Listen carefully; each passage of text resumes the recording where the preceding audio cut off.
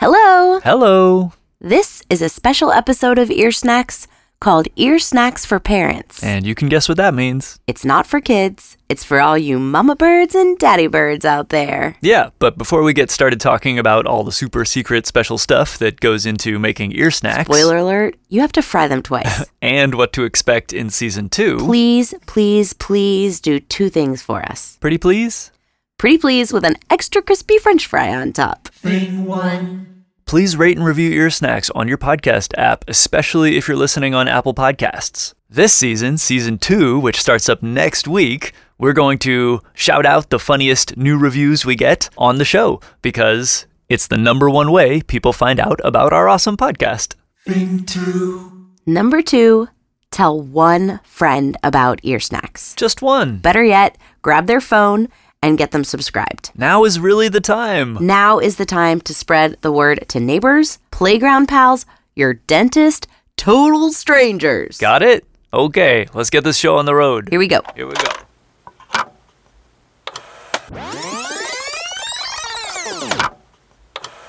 What do I want an Ear Snacks kid to be when they're grown up? I'm going to start crying because we have a 4-month-old. So obviously this is all tied up in what do I want my children to be?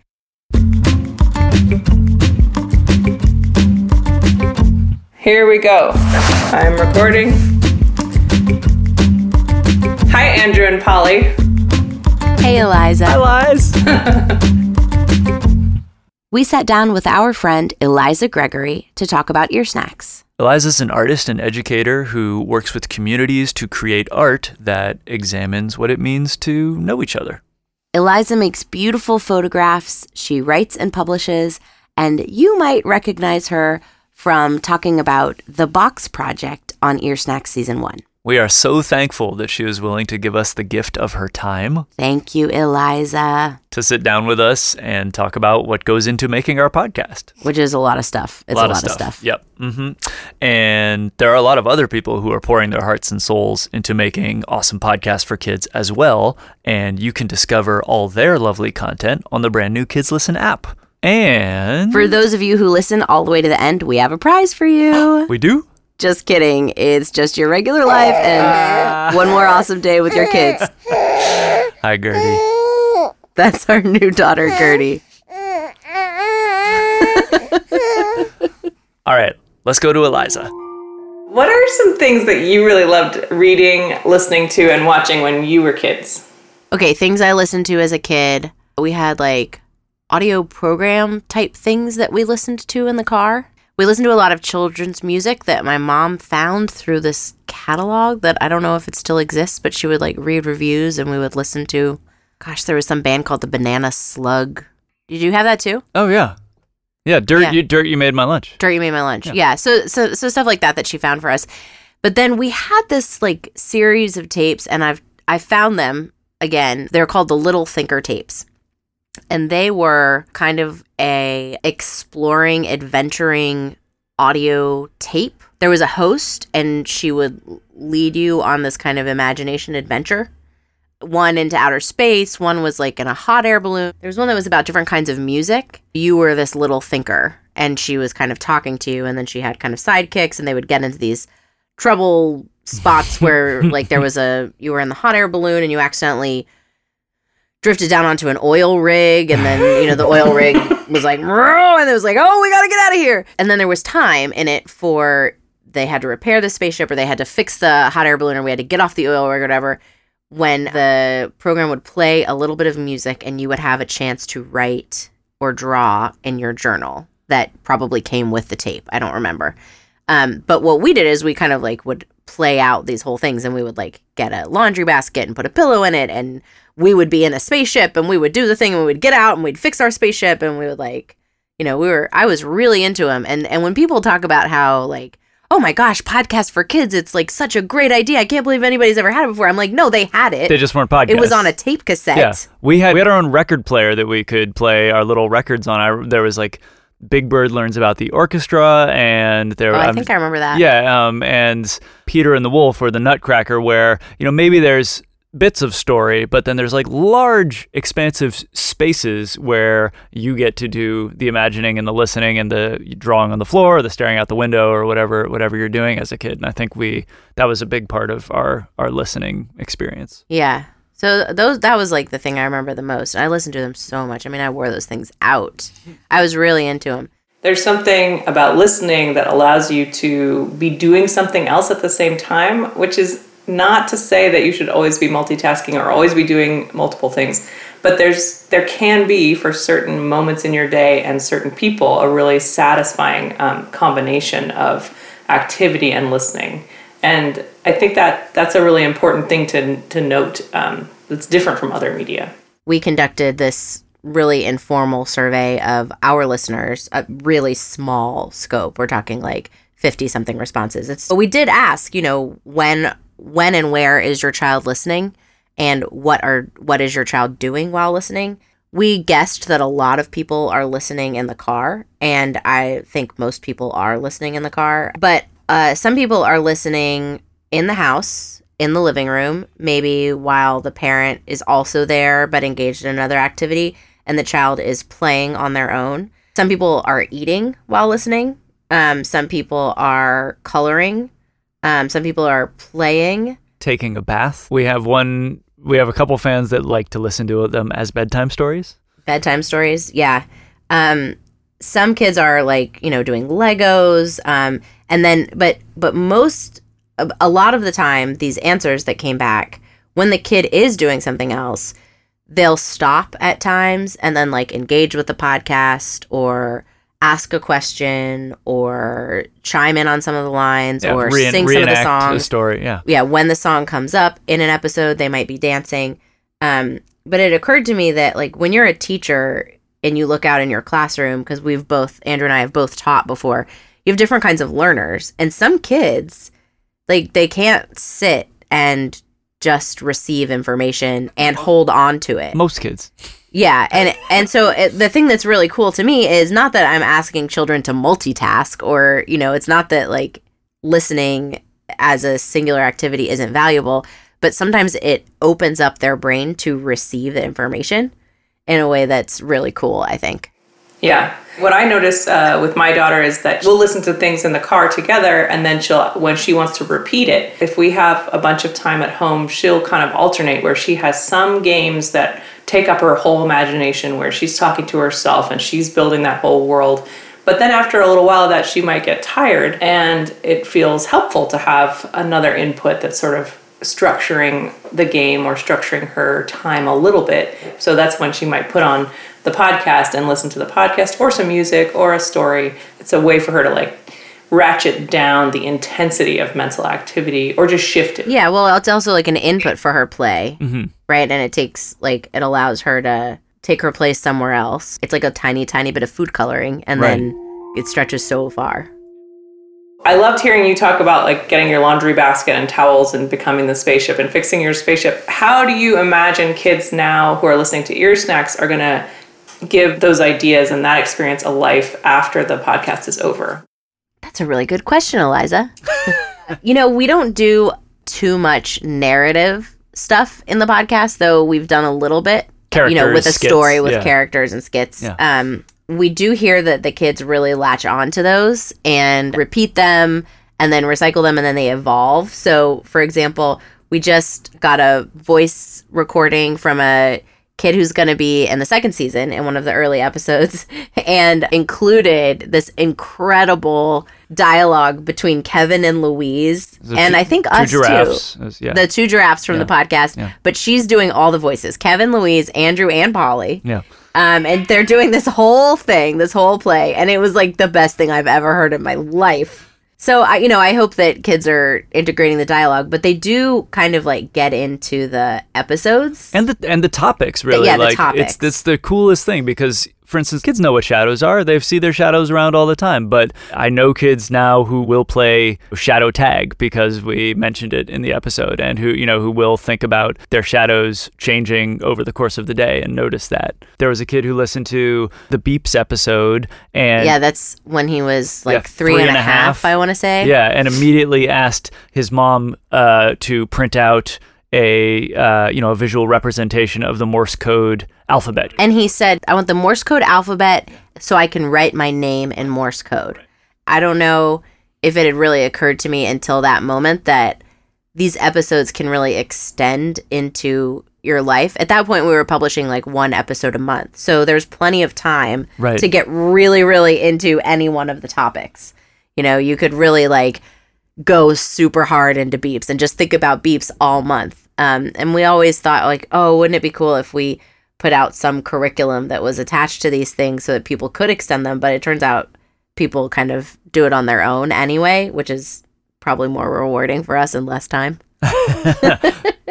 When you're thinking about, in general, what you want kids to be taking away from the experience of listening to Ear Snacks, what are your goals? What are you thinking about as you're making Ear Snacks? I cheesily think about values. I want the media we create to reflect how brave and kind and empathetic and interested kids can be in small things and in what other people have to say.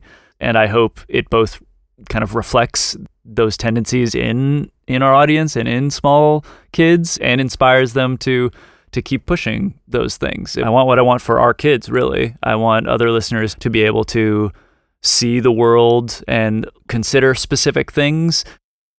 Kids don't have a lot of schemas yet.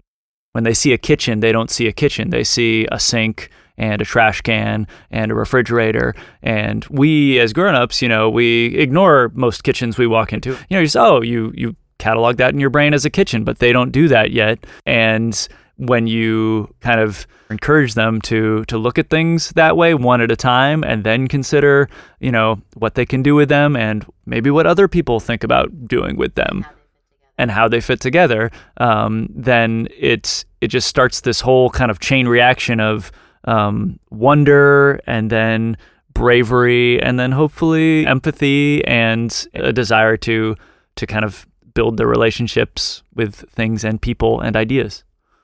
I feel the same way. One thing we've talked about before is that, mostly we're working with a preschool audience. We do have listeners that are 5 to 10 years old, but, predominantly we're talking about 2 to 5-year-olds, which means most of these kids later will not remember us right. or the media that we're creating. So exactly what you said, Andrew, like we're helping them build healthy schemas. That's really like the best, most important thing that we want to do. I would say we just started like without that goal in mind, and then we kind of have gone more intentionally into that. And so what is a healthy schema? I mean, what's an unhealthy schema? Well, an unhealthy schema would be like damaging stereotypes. But at a deeper level, maybe a really healthy schema is wanting to consider everything, being open to that line of questioning, which could stem from encountering an object or meeting a person or ending up in a situation, or it could come from anything. But like we were, when we were thinking about season 2, like one of the things I did, because I just didn't know where to start, is I said like, what do I want an Ear Snacks kid to be when they're grown up? I'm going to start crying because we have a 4-month-old. So like, obviously this is all tied up in like, what do I want my children to be? Yep. But it was like, an Ear Snacks kid, when they're older, I want them to stop and see something and wonder, why is that there? What purpose does it have? Who created it? Why did they create it? What was necessary? What was happening at the time that it was created so that it was put there? How can I help that thing continue to function that way? Can I help it function better? Could I create something like that? Could I create something like that? Different than that. Could I create something different than that? Who would I need to work with? Yeah, who would I need to work with? Could I talk to that person? Who else might use this? Why might this be important to a different person or a different group of people? All those things. They're so easy to walk by that stuff every day and just not even let that in. But childhood is the perfect time for that, since they're gathering all the bricks for their house. So it's the perfect time. And like, hopefully then when you're older, you can put that into place in a meaningful way. Yeah. And I think the degree of thoughtfulness that we and openness we have to people and voices is a really important schema to develop, because it's very easy when you're tired or when you're stuck in, your job or whatever you're doing and buried in as you get older in life. I think it's really easy to forget that every single person you meet, old people, young people, people from different parts of the world, all have really interesting things to say. They have their own history. They have their own places they're going. They have maybe different ideas than you about something. And Ear Snacks it has very little to do with right and wrong ideas as much as it does to do with, wow, there's a richness and diversity of ideas that every single person has, and they're both different and they're connected. Awesome. Yeah, I would say curiosity. I mean, that's a value that you're bringing to it. Curiosity, compassion, and humor. I think that also is a really useful value and thing to be modeling for people, for children who become people, because humor is a way to get through life and to be more awake in your life and to see discrepancies between things. And instead of being dismayed by that, to find that humorous. That's part of resilience, I think. Absolutely. I think absolutely. And we had Stephen Shepard, who runs the kids audio website Zoo Global, and we work with him on the Kids Listen board. He's been covering children's music and children's media and now children's podcasting for like ever. And he's really insightful and thoughtful about this stuff. And when he reviewed our album of music that came from the first season of Ear Snacks, he said, I would say this album is overwhelmingly silly, which I was so surprised by because, God, I think about every single one of those songs. I think they all have this message and meaning, and the podcast gets so heady for us when we're thinking about it. And I was kind of glad that that's the takeaway for kids. The surface, That's because they all are kind of funny and delightful in a way. When you're listening to them, it doesn't feel like a chore to listen to the music, and hopefully it doesn't feel like a chore to listen to the podcast, but that doesn't mean that there isn't important work going on. So at first I was like, gosh, it's so much more than that. And then I was like, wait a second, I really liked that, because that's where kids live, in that silly, they like this funny world, and hopefully we're funny enough. I don't know. If you think about how, as a small human child, you learn how to be social and how to have relationships and how to be connected, it's through repetition and exaggeration and really explicit facial expressions and really explicit expression of emotions. So even something like you guys reacting to each other and being annoyed, Polly, how could you do this? Or Andrew, what? You forgot the forks. The forks. And not only repetition and explicit overreaction, but the combination of those things. Okay, here I'm going to do a thing, and then we're going to react to that together, and it's going to be a really big reaction, and we're going to do that over and over and over again. You are listening to Ears. Radio. How do you design Ear Snacks to be consumable by kids? How do kids and adults think about and consume media differently? Kids certainly listen to our content repeatedly. Kids really like to practice it and learn it. And we try to make something that's both, attractive at the moment, but not so over the top and hyper that it's really trying to seep in, and to be something that they can listen to repeatedly. If you think about the interview with Amos about hats, sure, you hear about a hat, and you also hear his wonderful voice and how funny he is and kind of unexpected, and that's really exciting. No coconuts, but there were rocks. That's funny. But then also, as you listen to that over and over again, both as an adult and as a child, I think it gets more and more interesting, because you're forming a really rich picture of who he is, and he's talking about his life and these real things. And so as those details get solidified in your mind, you're really piecing together a picture of a character and a person. I'm going to posit a couple things about this. Posit them. Is that a word? Yes. Posit? Okay. I'm going to posit a couple things. First of all, I'm going to say thank you so much that you think the media is by itself so wonderful that it's worth listening to over and over again. And thank you to the children who think that. And we Yes. hope that we are creating, episodes with depth that are worth it. This is the goal.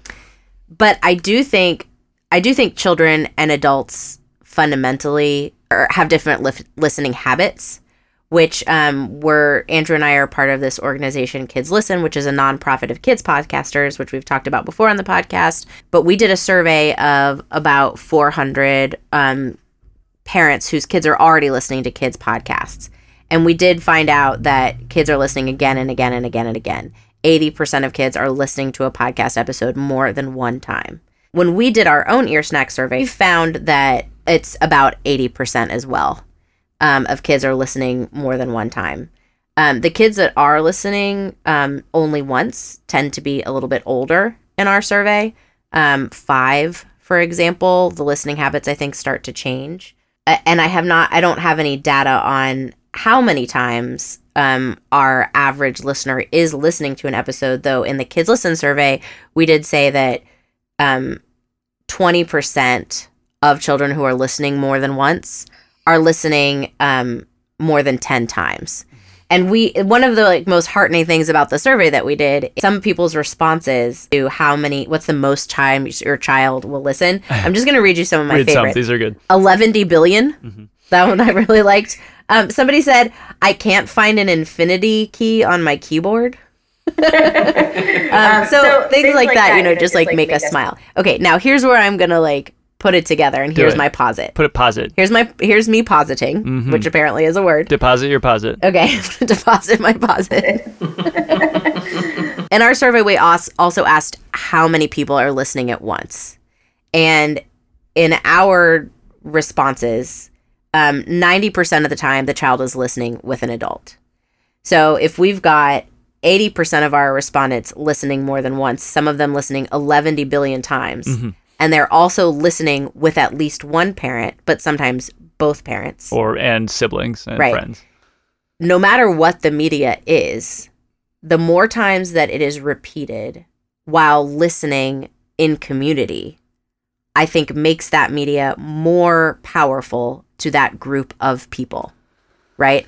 So if you were to pick a song and you and your family or your child picked a song they like and you listen to it over and over and over and over and over again, so much so that every time you hear that song, either it's your song or every time you hear that song, you think about the summer that they were 2. Yeah.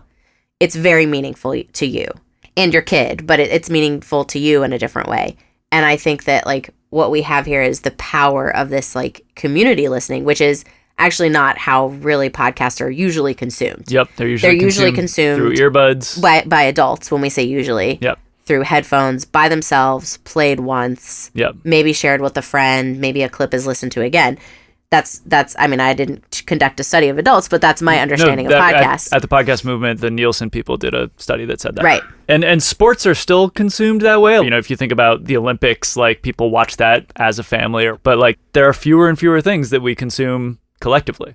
Right. And some people have said, radio, hearkening back to the early days of radio and the campfire mentality of telling stories and sharing stories together. And I don't want to get too aspirational about it. I just want to say that's a part really of it. Powerful that something you have let in, whether you did it on purpose or it just happened across your path, that you've replayed because everyone's listening to it that many times becomes such a part of your family culture, of your family vocabulary, of your child's, the way they're building their schemas, everything. So for season 2, we're trying to be more intentional about thinking about how that is the reality, and should we be, more intentional about creating content that can be helpful for families in that way. I had never really thought that this is a full circle kind of a thing, but it is kind of interesting that in the end, the podcast is consumed by families together often, but it also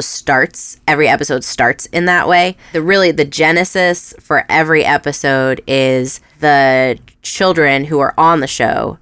How does the process of creating the podcast relate to that? How do people get involved to do interviews as a family and contribute? And how do you think about that in terms of an extension of the podcast experience? So the way it works is a child tells their parent, I'd like to be on Ear Snacks. The parent emails us and says, my child wants to be on Ear Snacks. We find a way to set them up in an episode. We try to pick like a diverse group of ages and genders and potentially even like across the country or internationally where they are for every episode so that we have a nice mix of voices. We pick a little group of kids and we send home a questionnaire that we've thought very hard about. We think about it so hard. It breaks our brains and it really takes us through a topic really in both like a very specific way and a very broad way. It meanders around. It's meant to be done from start to finish because sometimes a question that's in a later segment will build on something that they have already articulated as an answer in a previous section. It's supposed to be fun in some ways. Yeah, it is supposed to be fun. We usually throw in some fun because like it's hard for kids to sit and be interviewed. Sometimes they want to and they just want to talk. And sometimes they're really shy. And it's like they would like to be on the podcast and they have things to say, but you need to warm them up to it. Right. What makes a good parent interviewer, and what are also some of the pitfalls that parents fall into? Yeah. So, okay. So what we do is we send home this questionnaire and then parents interview their kids at home with a smartphone, when they're comfortable usually. With the smartphone. Yeah. And we have had kids come in the studio, but we find that the kids being at home is really the key to them feeling comfortable. Talking to their parent instead of talking to us is really like an easy way for these kids to participate and feel good about their process. Some people worry a lot about the sound quality. Some people don't. And it doesn't matter. The biggest pitfall is talking over your kid, which is a really, really natural thing to do when you're interviewing somebody. Yep. You may have had this experience, Eliza, but stopping yourself from affirmatively repeating the thing that they just said or saying yeah or building momentum and adding the next question on before they're done finishing the question. Yeah. So like the hardest thing to do for a parent, and it's been for me too, is when you ask your child a question is to just let it be quiet and wait and wait. And if they've had enough to eat and it's an okay time of day, they have an answer for you. But that's the hardest one. Have there been any interviews you listened to where you were like, oh, that was such a good idea, or where you felt inspired by the parents?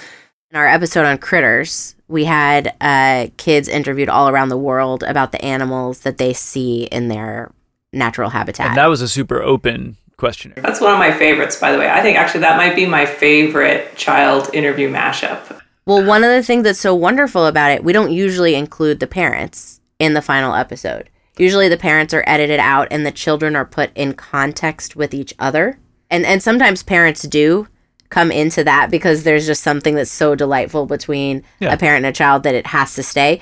But in Critters, we realized one of the things that was so wonderful about the interviews was the interplay between parent and child, the way they talk to each other, the natural spaces that happen differently between them as opposed to how every parent and every child has a different way of talking to each other, speed of talking to each other.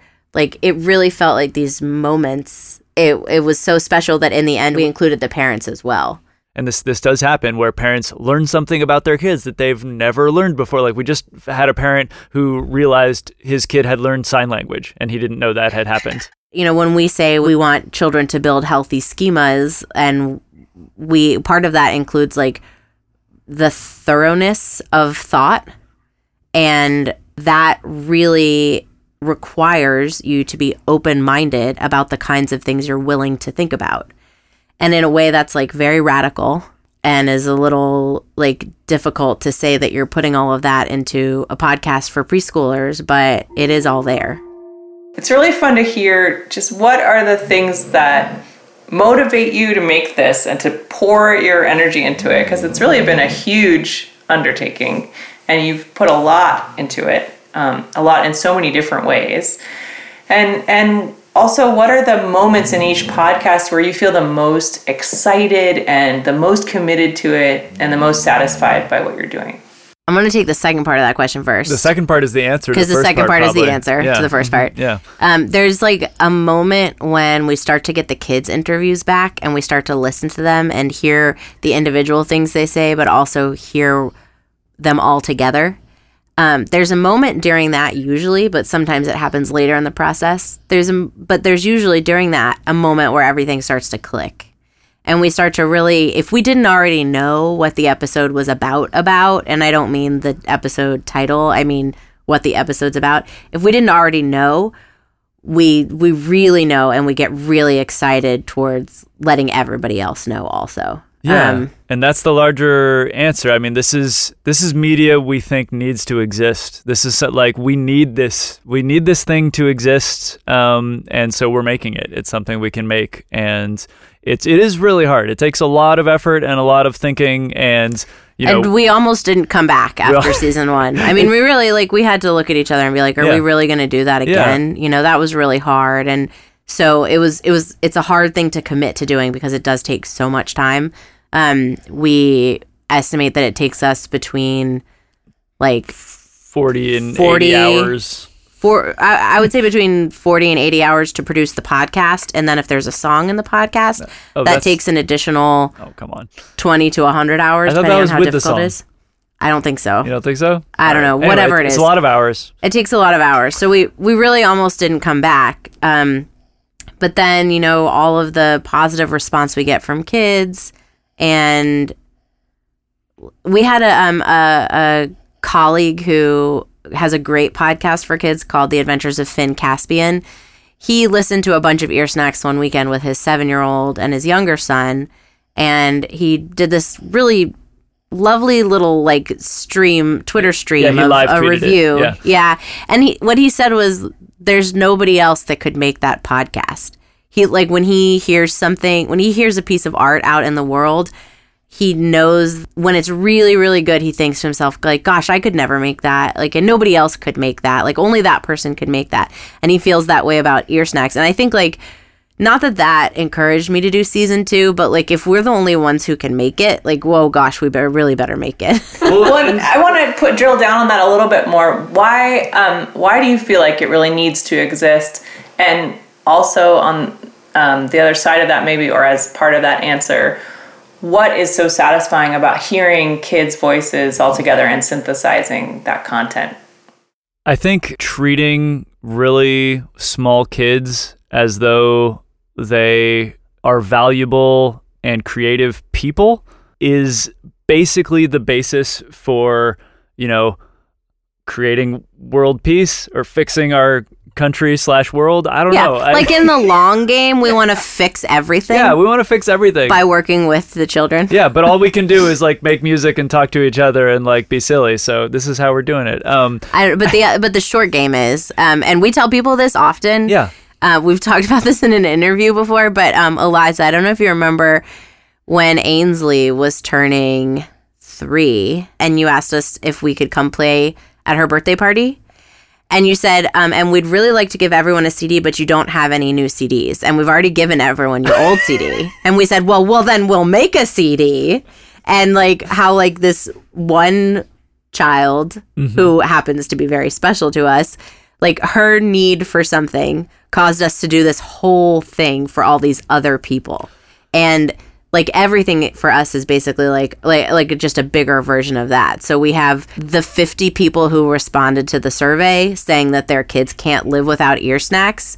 And because of that, we can't stop making it. I would say my understanding, or the way I get excited about that moment as you're describing it, Polly, of hearing the different recordings, the different interviews with the different kids, the different content with the different kids, and starting to put them together and synthesize them.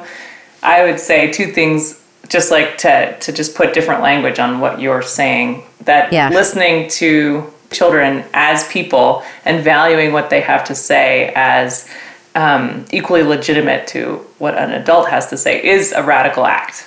Listening to children as people is a radical act in this society. And then part of that process of synthesizing and seeing what they say together and seeing how much knowledge they have as a group is, again, a reinforcement and a deepening of that, of how you are treating them as, you're treating their knowledge as legitimate and you're treating their knowledge as equally valuable. It's the basis for a new kind of modern parenting, which we're so entrenched in now, that fundamental belief that children are are inherently capable.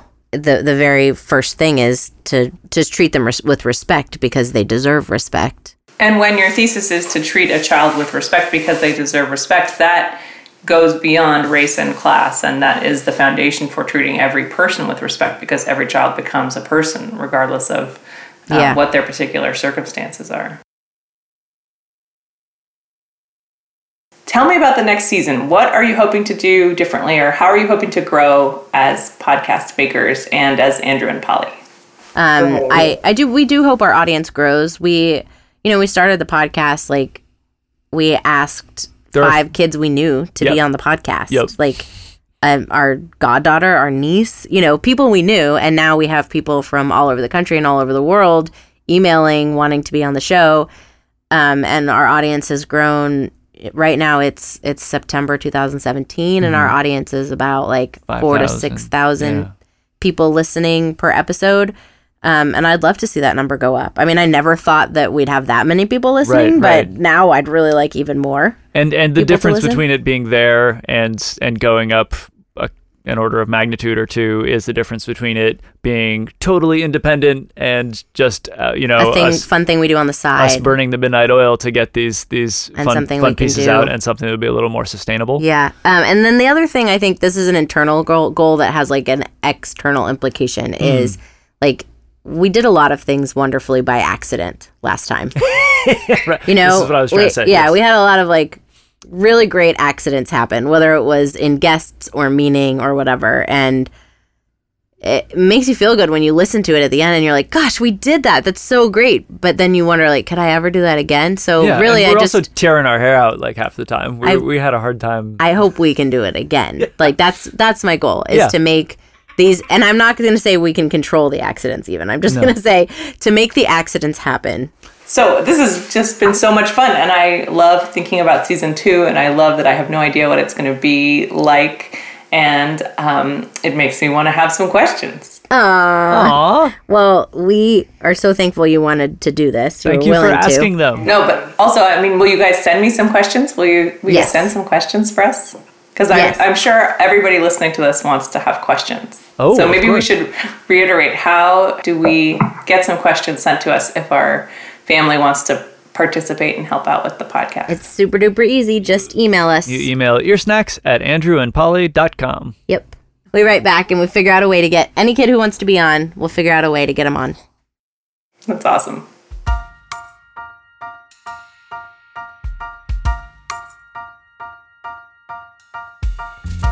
Thanks again to Eliza Gregory for talking to us about what we're doing with Ear Snacks and why we're doing it. You can find out more about Eliza Gregory at elizagregory.com. And if you made it all that way through all that stuff, a big pat on the back to you.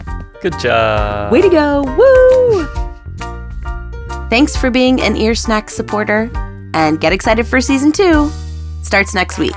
Yeah, Wednesday, October 18th. We hope you're going to like it.